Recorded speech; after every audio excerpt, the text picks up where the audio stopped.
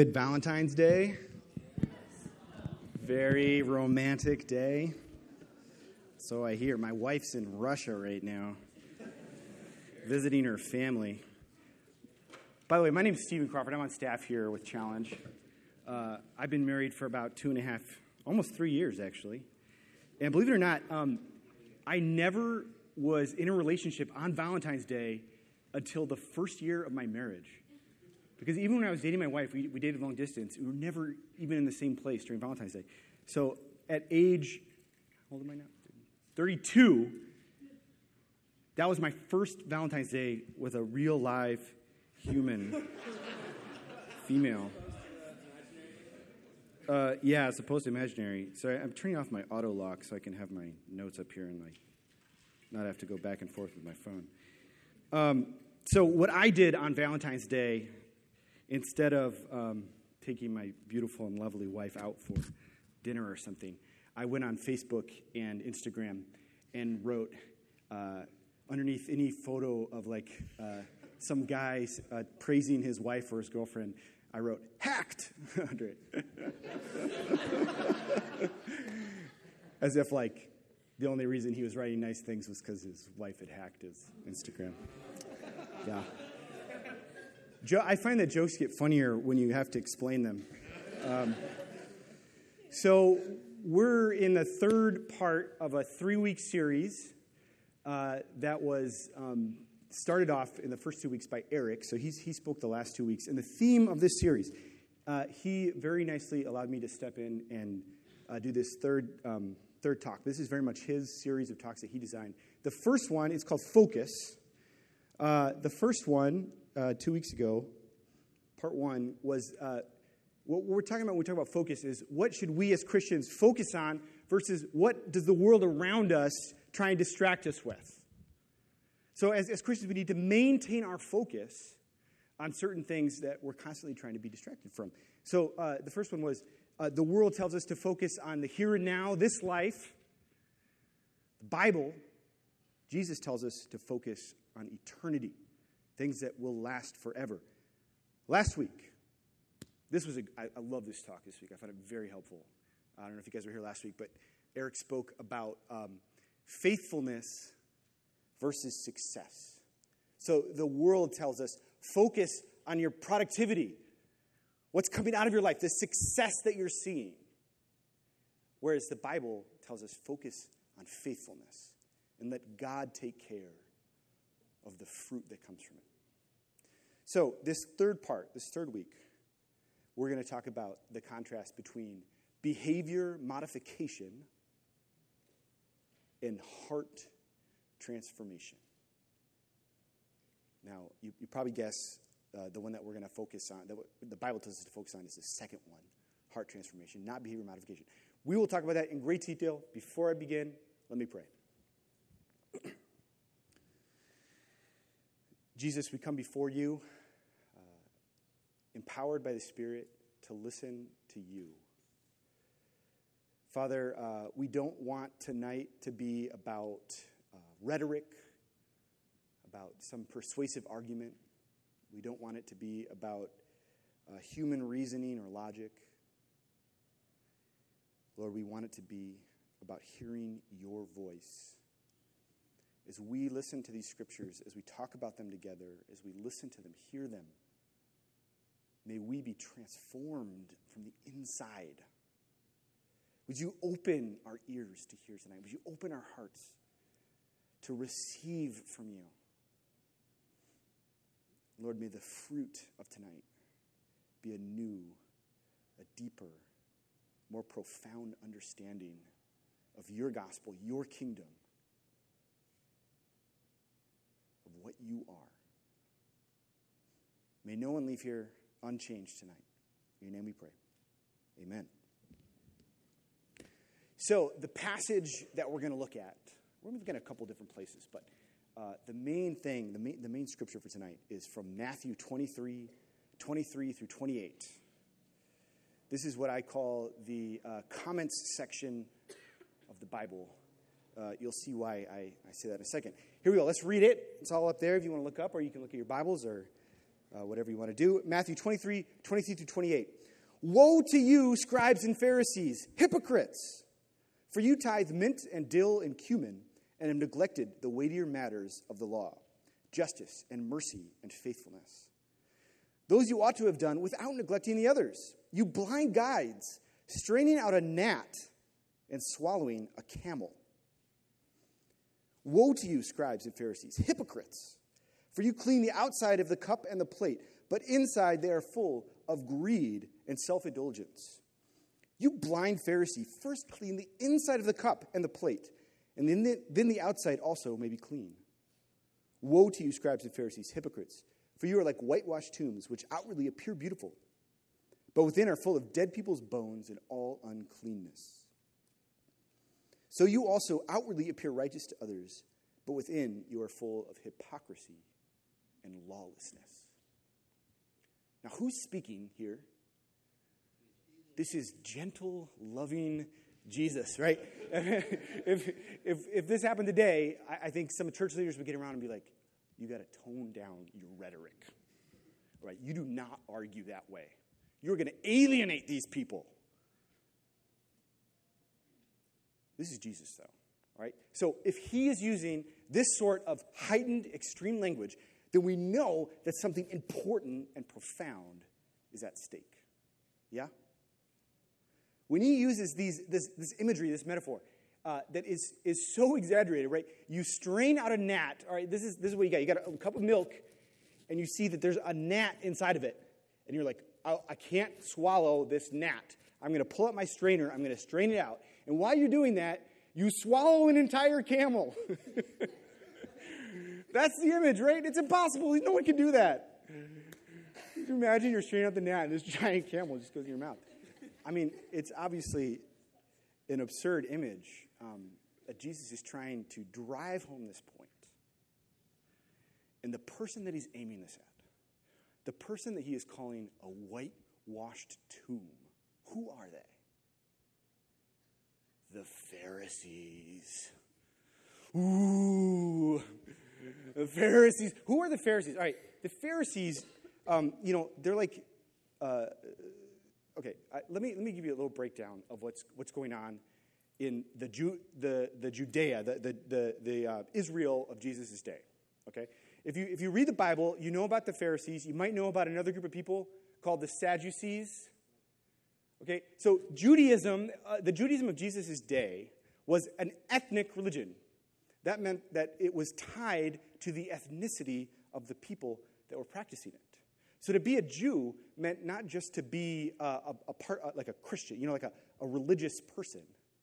It meant that you were a specific ethnicity. That's still, in fact, often what Jew means.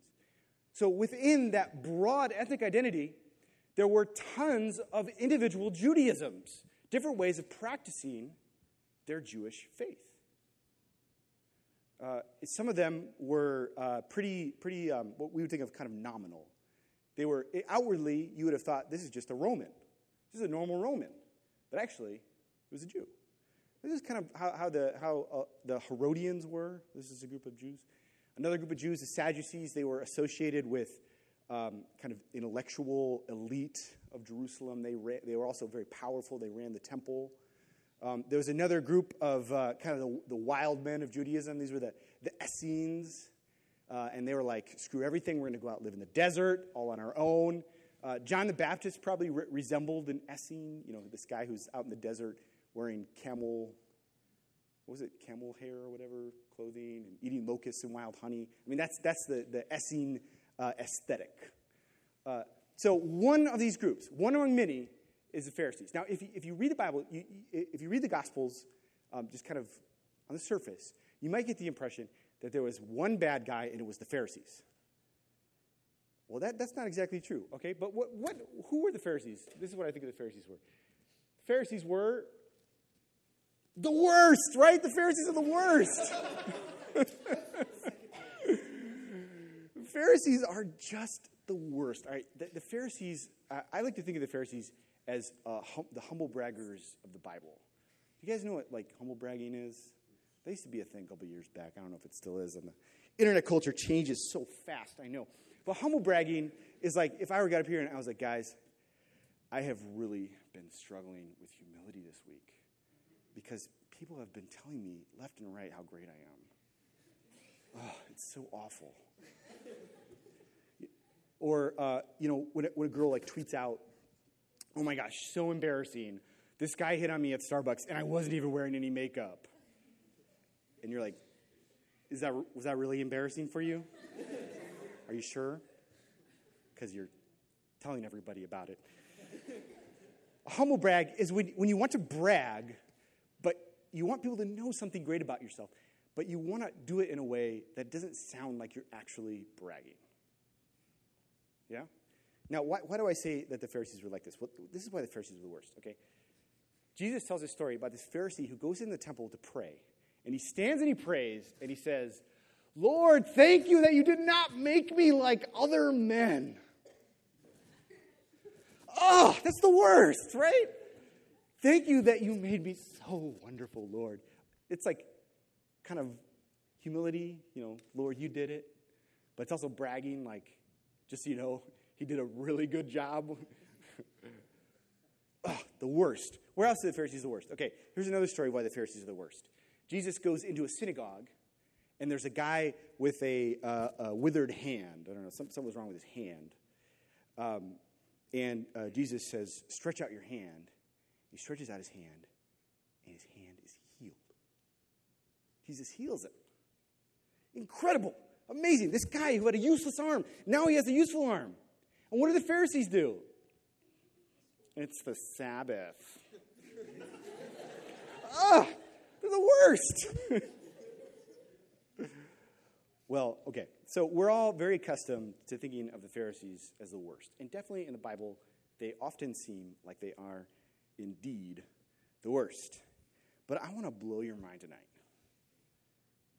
Were they really the worst? Who were the Pharisees really? Okay, what's remarkable about these guys, the Pharisees, was not so much that they were so different, so opposite, so opposed to Jesus. What was interesting about them was actually how similar they were to him.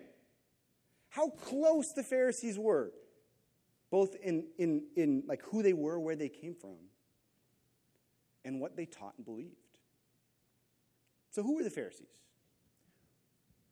That's a question. First of all, the Pharisees were mainly rural. Now, if you read the Bible, you might think, okay, the Pharisees, they were like controlling all the powers of Israel, and they were like manipulating the Romans so that eventually Jesus would get crucified by them. And it was the Pharisees that were in power and oppressing Jesus and his followers. Anyone got that? Maybe get that impression from the New Testament, from the Gospels? No. The Pharisees themselves were on the outs. They did not have power. They were not very present in Jerusalem. There were some in Jerusalem, but they were mainly out in the Galilean countryside. They were mainly in the rural areas. Who else came from Galilee and from the rural areas? Jesus did. Most of his followers as well. What else?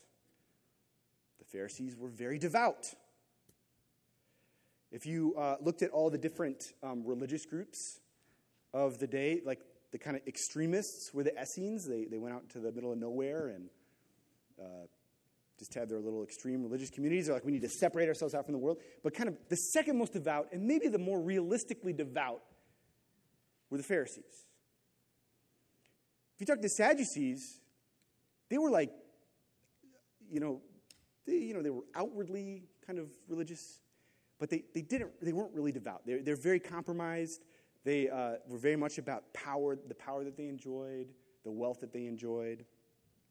Other Jewish groups were, virtually indistinguishable from the Roman world that they lived in.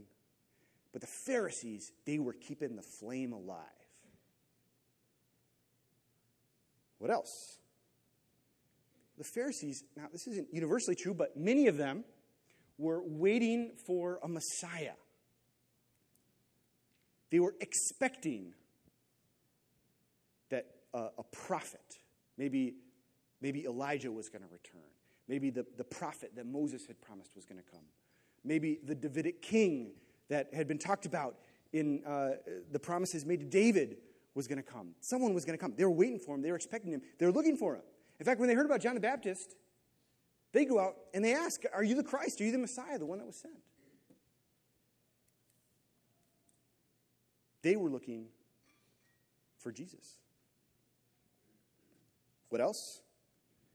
They cared deeply about Torah, or they cared deeply about the law.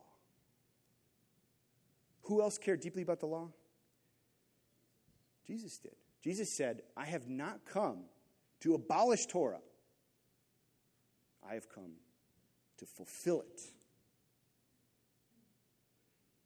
So these Pharisees, when you think about it that way, these guys, they cared about the words of God that had been given to them, that had been entrusted to the Jewish people. They were the ones that really cared about him, took him seriously. They were waiting for and expecting a Messiah. They were devout. They were eagerly awaiting.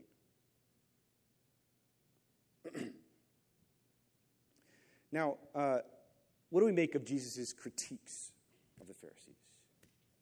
Now, did you know that if you take all of the words that Jesus speaks in the gospel, so the entirety of the words that we actually have from Jesus' mouth recorded in all of history, and you put it back to back, so it was like one long speech, it would be about 55 minutes long if you read it in a nice, normal pace.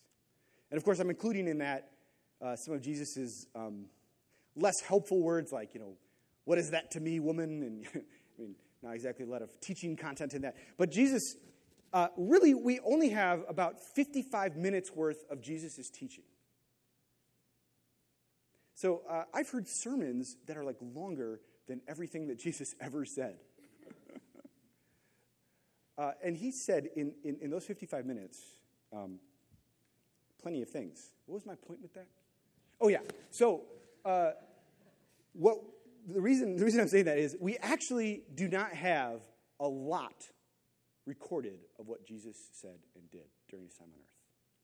If you think about the fact that Jesus, for 3 years, was walking around all over Galilee and Judea, teaching everywhere, doing things all the time, healing all these people, I mean, and all we got is 55 minutes worth of it. And in fact, you can read through all 4 Gospels maybe 2-3 hours, depending on how fast you read. So that's all that we have. So the people that were writing these Gospels, Matthew, Mark, Luke, and John, they're taking all that they know and experience and have heard about Jesus, and they're condensing it down into 4 life accounts, very abbreviated, the highlights, the important things. And the things that they included in there, guided by the Holy Spirit, are relevant, I think, both for the time that they were writing and for eternity. So there is something about the Pharisees. I'm guessing that Jesus had some pretty strong rebukes and critiques of other groups within Judaism, other than just the Pharisees. I'm guessing that there was lots of times where he was opposed by groups other than the Pharisees. But it just so happened that he interacted a lot with them, and it was recorded because it is important for us to know something about Pharisaical belief, something about what they taught and believed is eternally relevant for our own experience of the faith. I think sometimes it is the small mistakes that are much more dangerous than the really obvious big ones, right? If I came and I told you that I knew that there was a new God and it was a lizard king who I had seen on the moon, you probably, I wouldn't get much credibility with you. But if I came in and just started making these small little changes, little tweaks, and you had to spend like 2 weeks with me before you figured out something was off in what I was saying, do you see how that would be more dangerous than the other? It's a small thing sometimes. So we have preserved for us several long critiques of the Pharisees that Jesus makes. Now, what is the substance of his 2 critiques? I identified basically 2 things that he is critical of the Pharisees for. The first one is their failure to receive him as the Messiah. Their failure to understand who he was. If you read through the Gospels, you'll see Pharisees coming up to him again and again and asking him if he's the Messiah, and asking for proof. Are you the one that was sent? Give us a sign and we'll believe. There were sufficient signs for them to have believed, but they failed to receive him. So they should have known and should have recognized it. Now, although this is related to the second critique that he makes of them, for our purposes tonight, we're not going to focus on that one. We're going to focus on the second critique. So the second one that he makes is that they have elevated external things dealing with the law over the heart, over what is inside.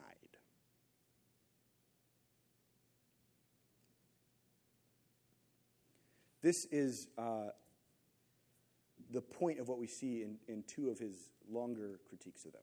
So the first place where Jesus kind of goes off on the Pharisees, he doesn't mention them by name in this one, but in the Sermon on the Mount, in Matthew 6, 1 through 17, he talks about hypocrites who practice like religious rituals in ways where they only focus on the outside. He talks about a guy who is fasting and makes sure that everyone knows that he is fasting, right? So this is the guy that goes on and says, for Lent, I'm giving up social media. So just so you know, here on Facebook and Twitter, I'm giving this up. If you want to get a hold of me, you're going to have to text me because I'm giving it up. Right? Makes it very obvious. So if anyone did that, I apologize for that. But, it's the guy that's fasting, and he just goes on and on about how hungry he is. And Jesus says, well, what's the point if you're fasting? Is it so that everyone can know that you're fasting? Then congratulations, you've got your reward. Everyone knows, they think of you as a wonderful, religious, observant person. But is that the point of fasting? Same thing with prayer. The guy that goes out and prays on the street corner, very obviously praying to the Lord, thanking him, so that everyone can see.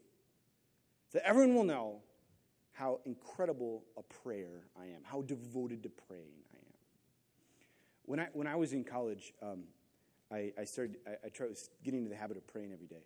And this passage just would hit me right in the conscience because I always would hope that my roommate would come home and catch me praying.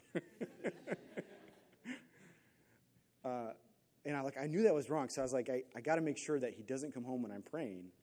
But then I find myself thinking, well then, but it kind of ruins a little bit of the fact that I'm praying, because I want people to know that I'm praying. But that's not the point of prayer. There's more to be said about that subject, but that's what he says in that. The second place is here in Matthew 23. In fact, it occupies basically the whole chapter of Matthew 23. There's 7 times where Jesus says, woe. Woe to you. I mean, he goes off on the Pharisees. It really, I'm absolutely convinced he would get rebuked by our modern culture if I went off on some person I disagreed with theologically the way Jesus does. I would have a terrible reputation for that. I'm just saying, it's different culture, different times, but Jesus is very serious about this. Because what they have done is they have focused on external observance, the altering and modification of behaviors in specific ways so that on the outside they look good and look devout. That's why he calls them whitewashed tombs. That is one of the most brilliant metaphors in the whole scriptures, right?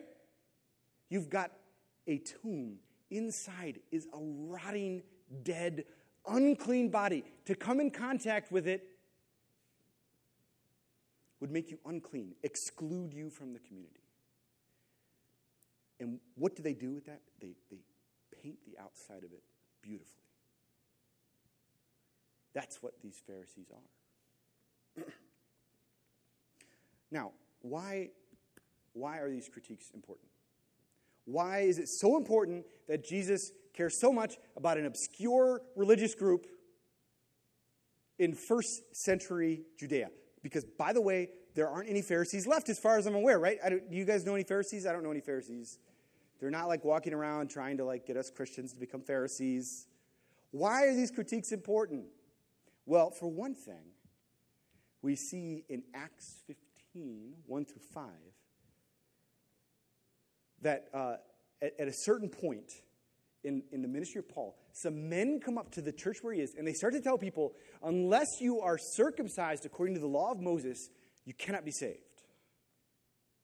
And it turns out, where do you think these guys came from? It turns out that these are Christian converts who used to be Pharisees. It's true. Acts 15:5, it says, then some who used to belong, actually it says actively, who belonged to the party of the Pharisees and had become Christians, they stood up and they said, we have to require that these Gentiles follow the law of Moses. They have to be circumcised. They have to stop eating unclean foods, etc., etc., etc. It's continuing. In this controversy that occurs because the Pharisees have sneaked their way into Christian circles is actually the reason why the book of Galatians was written. We have a whole book written about problems that were introduced into Christianity by these dastardly Pharisees. Now, I actually think that there was a fair number of Christians, wonderful, sincere, believing Christians, that used to be Pharisees. So I think that some of those Pharisees, they did good. Like Paul himself, actually. You know Paul. He used to be a Pharisee. So I think that some of these Pharisees, the ones that were eagerly awaiting the Messiah, became fervent followers of Jesus Christ, sincere and authentic. I can't prove that, but because the only one we know of is Paul. But I think that's true. But now, when these Gospels, accounts of Jesus' life, are written 20 years later, Luke, Matthew, Mark, John, they make sure that we know that these problems that were introduced through a Pharisaical understanding of religion are still a problem and still need to be opposed.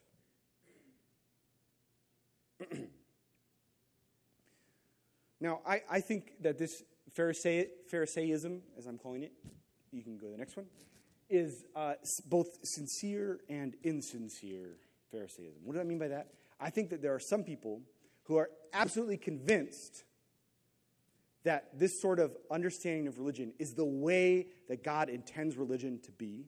Then there are some people that don't really think that, don't really care, but because of the culture that they live in, it's important to appear to be a sincerely Christian person. And so they're putting on the front. Does that make sense? Sincere and insincere. In theological circles, what we're talking about here is sometimes referred to as natural religion. Natural religion. And it's called that because it is the natural inclination of sinful human hearts. It is what they naturally think the purpose of religion is. What the Pharisees are doing, their interpretation of Judaism, and that interpretation, which later made its way into Christianity, is an effect of sin in our hearts and in our minds. It's natural. All the religions of the world think about religion in this way. So, what is the problem with Pharisaical thinking? Well, let me tell you my story.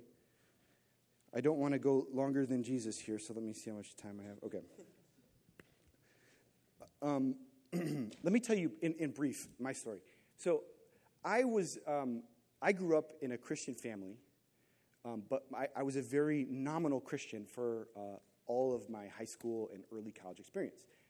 If you'd asked me what I was, I would have said that I was a Christian, but it didn't influence the way I lived or act or thought really at all. It was just, a kind of, I believe in God. I mostly try and be a good person. That was kind of my conception of what religion was.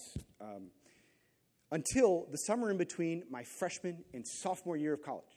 Now, when I was in college, I was a classical percussionist, and I wanted to become the world's greatest classical percussionist.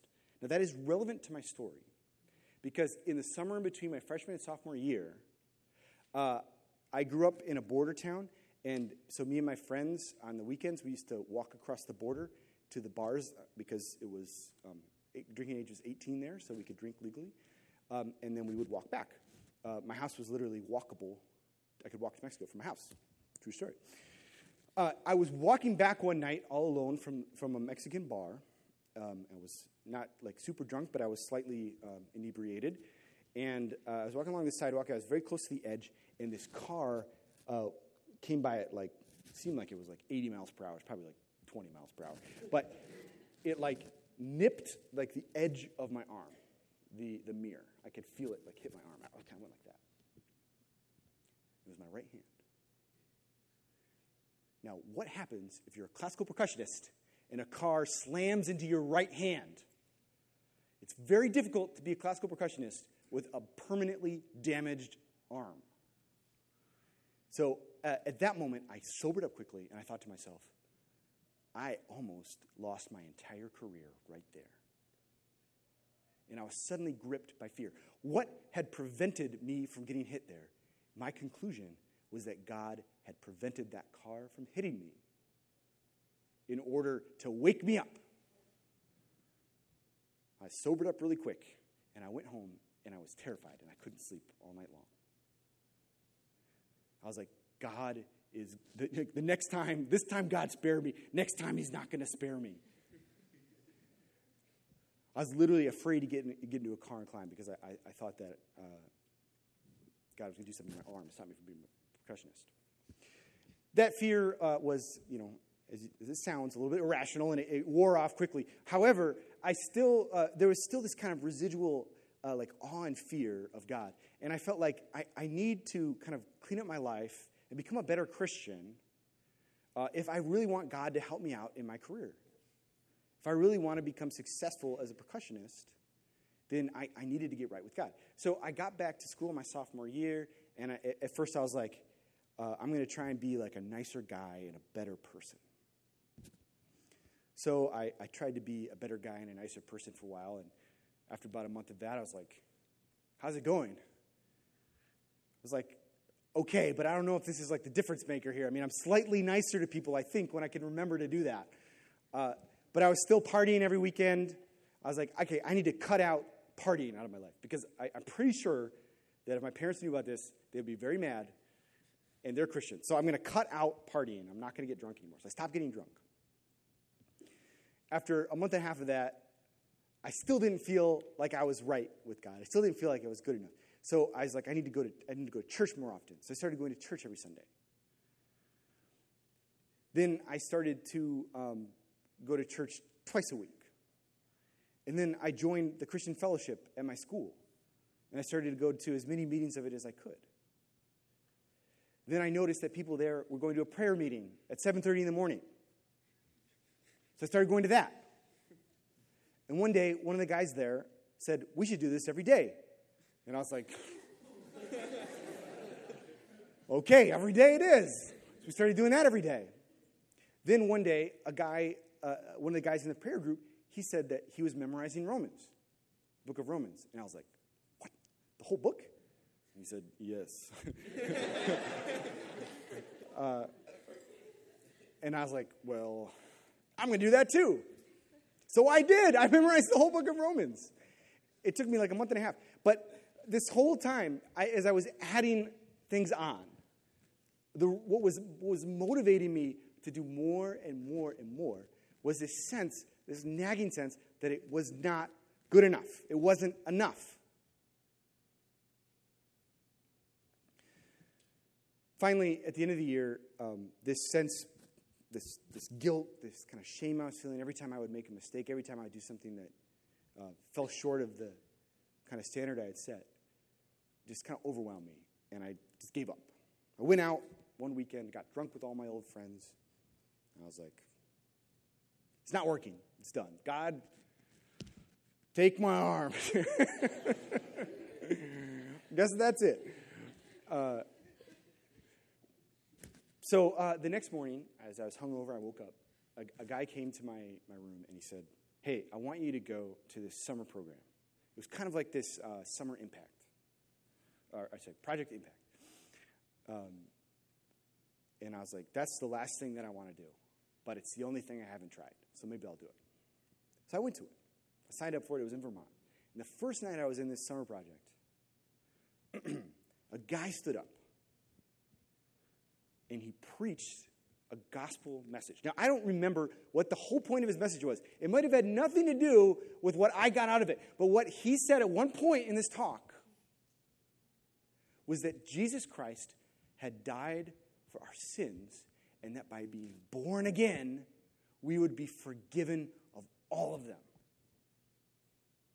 And that by believing in him, we would receive life. And I'm sure, I've been going to church like 3 times a week for months. I'm sure at some point somebody said that in one of their messages. But it didn't hit my heart until that day, until that night. It made sense.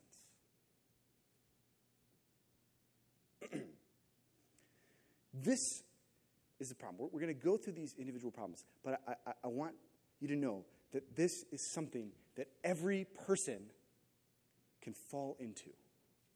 This manner of thinking. This is the substance of all non-Christian religions. It is about doing enough things, modifying, changing your behavior, becoming worthy enough for acceptance with God. That's what I was trying to do. Day after day after day. If I do this, then I will be worthy of acceptance with God. And he'll give me a great career. I'll go to heaven. I think I got one of those two things. I got heaven. I'm not a classical percussionist anymore. So what is the problem then? What were the faults that we see in this? Well, let's go through them. I see a couple.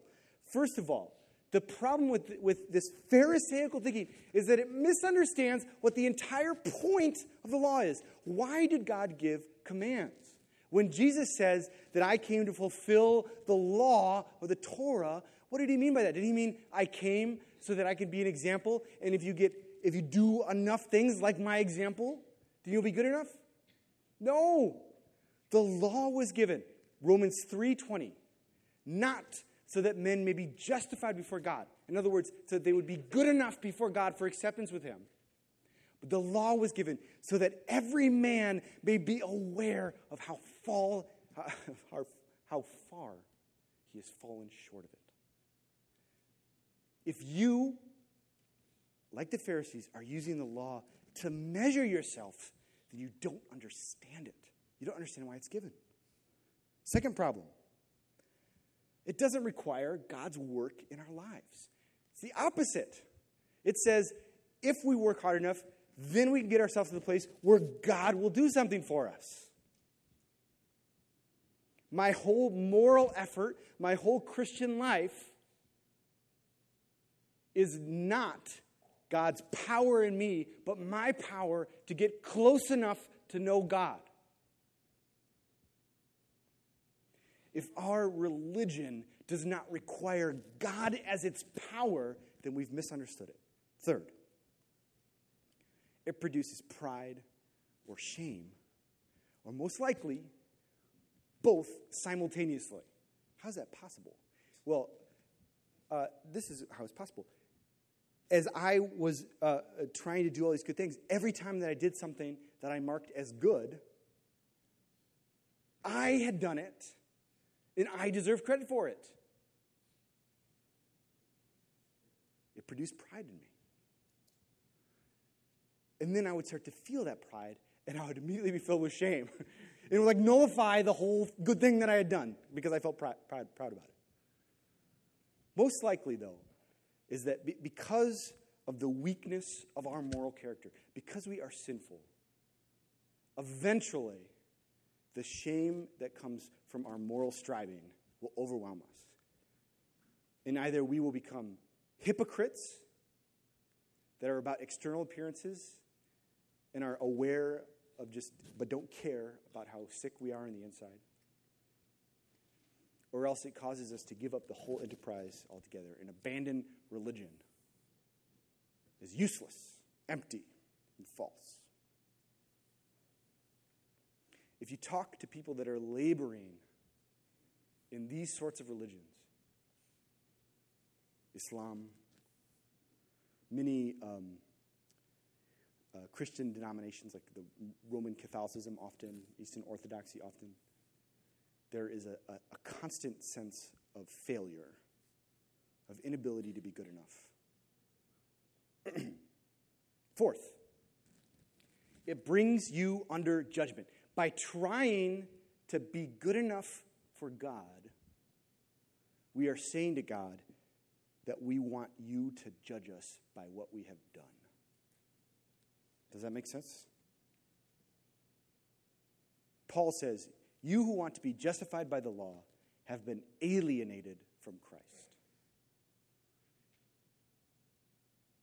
If you try to be good enough, if you try to live, like accumulate enough merit, you're asking God to judge every single part of your life. If you're like me, that will be a disaster for you. Okay, finally, fifth reason. What is the problem with this Pharisaical thinking? This is probably the worst problem.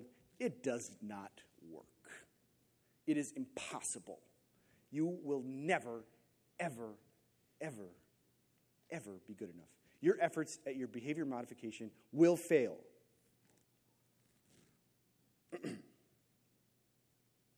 So instead,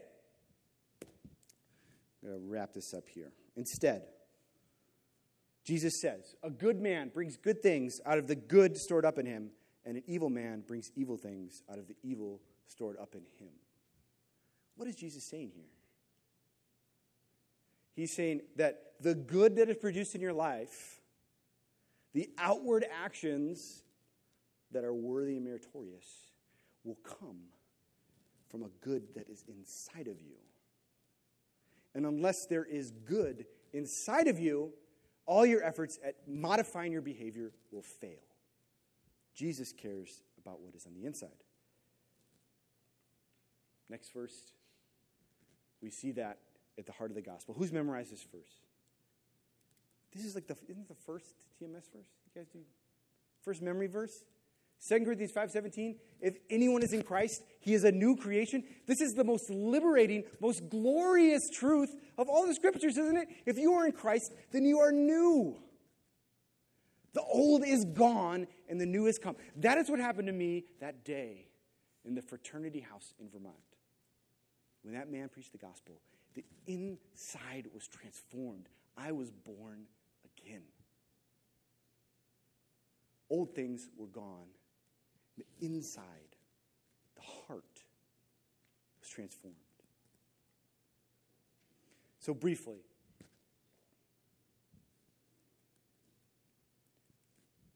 four keys for the transformation of the heart.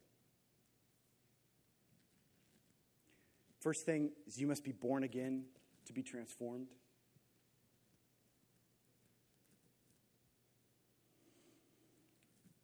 Second is that the ongoing transformation that occurs. So what we refer to in this is something called already and not yet. Anyone ever heard that? Already and not yet.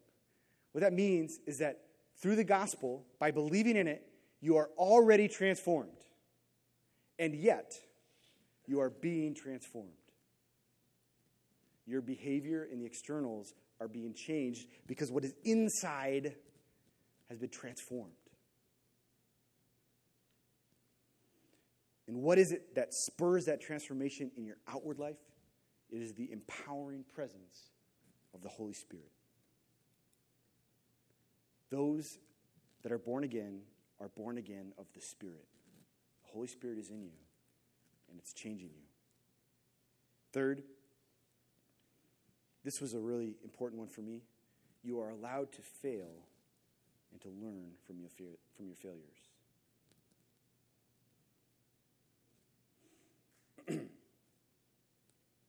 The Christian who is being transformed is necessarily undergoing a process.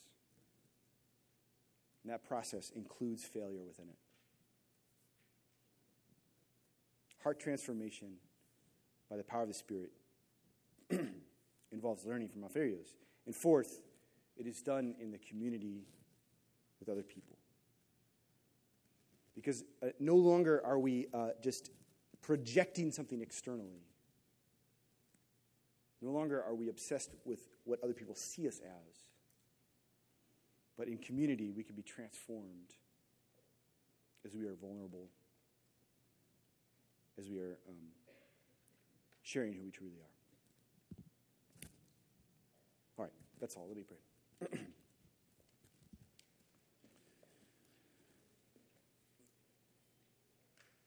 Jesus, thank you for your word here. God, we do want to be a people that are transformed in our hearts. God, I pray that if there's anyone here who has been laboring under this Pharisaical view of religion, that it is about being good enough or doing enough or fixing themselves, changing their behavior, Lord, that the gospel would be heard, their hearts would be opened, that they would be free. Free to be a new creation, free to be transformed by the power of the Holy Spirit. Lord, we want our hearts to be made new. May this community be a community that is being transformed by your Spirit in the inside. In your name we pray. Amen.